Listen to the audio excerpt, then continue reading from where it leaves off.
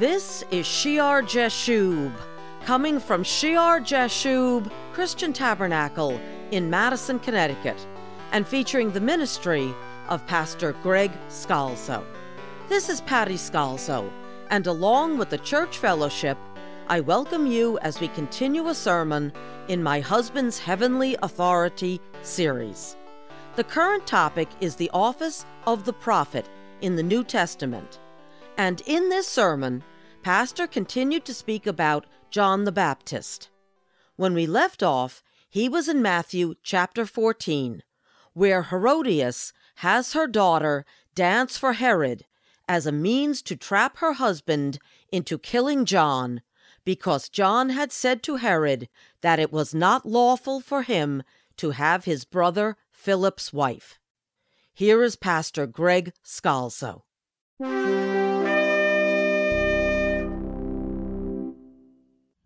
But he's looking at the daughter, and the daughter does a dance for him. She dances for the head of the prophet. There's a lot of people out there today that would dance for the head of Christian prophets if they could get rid of them. And he's bound, he's sad about it, but he's bound by his oath. Because of the company there, how do you know the governor, the Roman governor is not there? How do you know representatives of Rome are not there? And he has to show he's a king, he keeps his word. And so while he wouldn't behead John, he just threw him in prison to shut Herodias up. Herod then takes and has John beheaded, and the head given to this girl who's in her sin. The head of the prophet is presented on the platter.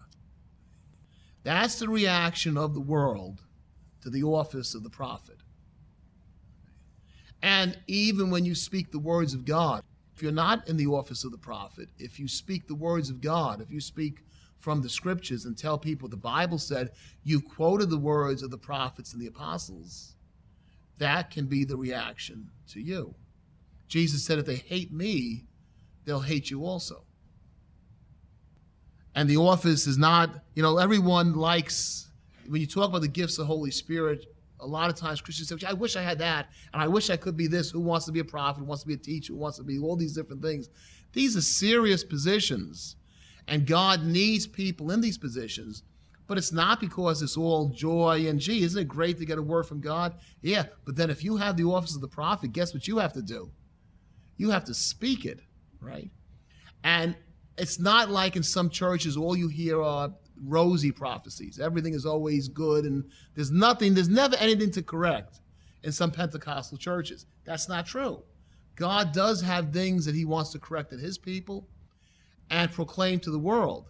And the fullness of that office of the prophet will bring forth things that people don't like to hear. For example, you have your brother Philip's wife, and you should not. The murderous anger toward the prophet is seen in the culmination in Revelation chapter 11. In Revelation chapter 11, he talks about the temple for 42 months, the 3.5 years. I believe it's the first part of the tribulation week, the 7 years. And it says in verse 3, and I will give power to my 2 witnesses, and they will prophesy 1,260 days, clothed in sackcloth. And he goes on to say, these are the 2 olive trees and the 2 lampstands standing before the God of the earth. And if anyone wants to harm them, fire proceeds from their mouth and devours their enemies. And if anyone wants to harm them, he must be killed. He must be killed in this manner. Fire comes down. Now, remember we read about John. He came in the spirit and power of Elijah. He had the Holy Spirit from his mother's womb. He spoke the message of God, the clear message of God. And yet no miraculous signs, external signs, were performed. We read about that last week. Here, with these 2 that come in the spirit and power of Elijah to prepare the way for the Lord before his return. Remember, Elijah is coming and Elijah has come, Jesus said. They come in the same spirit and power of Elijah. They do have fire coming down. As a matter of fact, more than just on Mount Carmel, anyone that looks to harm them as they're prophesying, fire proceeds from their mouth and devours their enemies. Verse 6, these have power to shut heaven so that no rain falls in the days of their prophecy, and they have power over waters to turn them to blood and to strike the earth with all plagues as often as they desire. They have great power and miracles coming from above. Verse 7, when they finish their testimony, the beast, that's the Antichrist, that ascends out of the bottomless pit, will make war against them. Well, actually, you have two beasts. You have the false prophet and you have the Antichrist. Overcome them and kill them.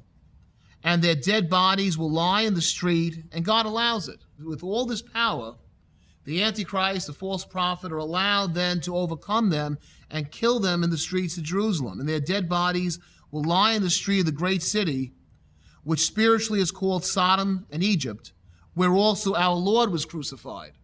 So it's got to be Jerusalem. And those, look at verse 9, that's what we want to focus on. And those from the peoples, tribes, tongues, and nations will see their dead bodies 3.5 days. Now, in the time of John, the apostle, not John the Baptist, who had this vision, how could he know that in a 3.5 day period of time, peoples from tribes, tongues, nations all over the globe would be able to see something in 3.5 days? If you wanted to send a letter from Israel up to Damascus, it took days to go there. How could the whole world see something in 3.5 days? See it as it happens. Well, we see the things going on in Israel as it happens today because we have television, we have the internet, right? So here at a time when no one had a circuit or a cathode ray tube or a computer chip, the prophecy was true that people could see one event in Jerusalem throughout the whole world in a very short period of time. And they'll be dead on the street 3.5 days and not allow their bodies to be put in the grave. They're going to leave their bodies there for everyone to see. And look at verse 10. And those who dwell on the earth will rejoice over them, make merry, and send gifts to one another. It's going to be like Christmas. They're going to have feasts. They're going to get together and have parties. They're going to exchange gifts because these two prophets' bodies are dead. Up to now, fire's been coming down from heaven. They have power to dry up the waters, to turn them to blood, to strike the earth with plagues, just like Moses back at the time of Egypt. And now they're dead and they're rejoicing.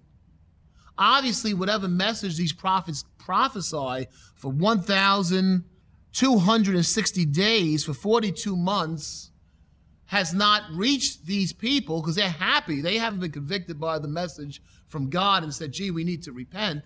They're happy they're dead because the two prophets who tormented those who dwell on the earth, they send gifts to one another because these two prophets tormented those who dwell on the earth.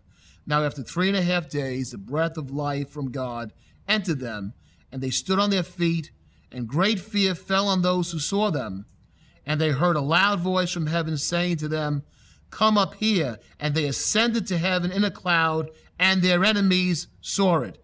In the same hour there was a great earthquake, and a tenth of the city fell. In the earthquake 7,000 people were killed, and the rest were afraid and gave glory to the God of heaven. I think that speaks about the people in Israel. I believe this happens right in the middle of the 7 years, 3.5 years, because then you have the 7th trumpet sounded. You have all this information about Israel, the woman that bears the child, and then she flees into the desert, and it sounds like finally they say, Baruch haba b'Hashem Adonai, blessed is he who comes in the name of the Lord. These two are resurrected right in front of them the way their Lord Jesus was, and you have salvation for Israel. But notice, they're sending gifts before this resurrection because of the torment. These two prophets tormented those who dwell on the earth. And that's what the message of the prophet is to Herodias, to Salome, to Herod Antipas, all the people in the world. The message is torment. And the message of the prophet, if it's spoken correctly, might get the prophet thrown into a well, might get the prophet stoned by the altar. The message of the prophet can lead to murderous anger on the part of those that don't want to hear it. Just for a few minutes we have left, You remember in the study of the apostles how we study the role of the apostle, but that Jesus was the greatest apostle.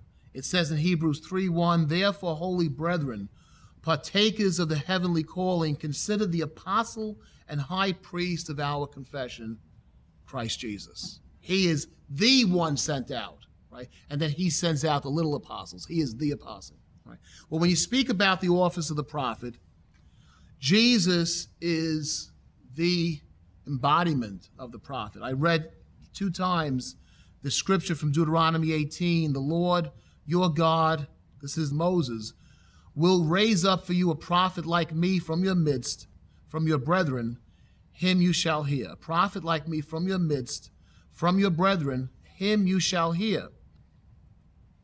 This is the word from God to Moses. "And I will raise up for them a prophet like you from among their brethren, and will put my words in his mouth, and he shall speak to them all that I command him. And it shall be that whoever will not hear my words, which he speaks in my name, I will require it of him." And that's speaking about the prophet, the scribes. We saw them ask John last week, "Are you the prophet?" He answered, "No." They're waiting for the prophet, and Jesus is the prophet. Let me just give you a couple of very quick scriptures. In Luke chapter 7, you have the account of Jesus raising the widow of Nain's son. He says, "Young man, I say to you, arise." So he who was dead sat up and began to speak, and Jesus presented him to his mother. Then fear came upon all, and they glorified God, saying, "A great prophet has risen up among us, and God has visited his people." In Matthew chapter 21, in verse 9, at the triumphal entry on Palm Sunday, "Then the multitudes who went before and those who followed cried out, 'Hosanna to the Son of David. Blessed is he who comes in the name of the Lord. Hosanna in the highest.'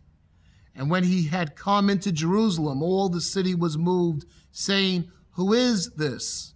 So the multitude said, 'This is Jesus, the prophet from Nazareth of Galilee.'" In Luke chapter 24, at the resurrection, Jesus walks with the 2 on the road to Emmaus, and they do not recognize him. And they're telling him all the events that happened. Verse 18, "Then one whose name was Cleopas answered and said to him, 'Are you the only stranger in Jerusalem? And have you not known the things which happened there in these days?' And he said to them, 'What things?' So they said to him, 'The things concerning Jesus of Nazareth, who was a prophet, mighty in deed and word before God and all the people.'"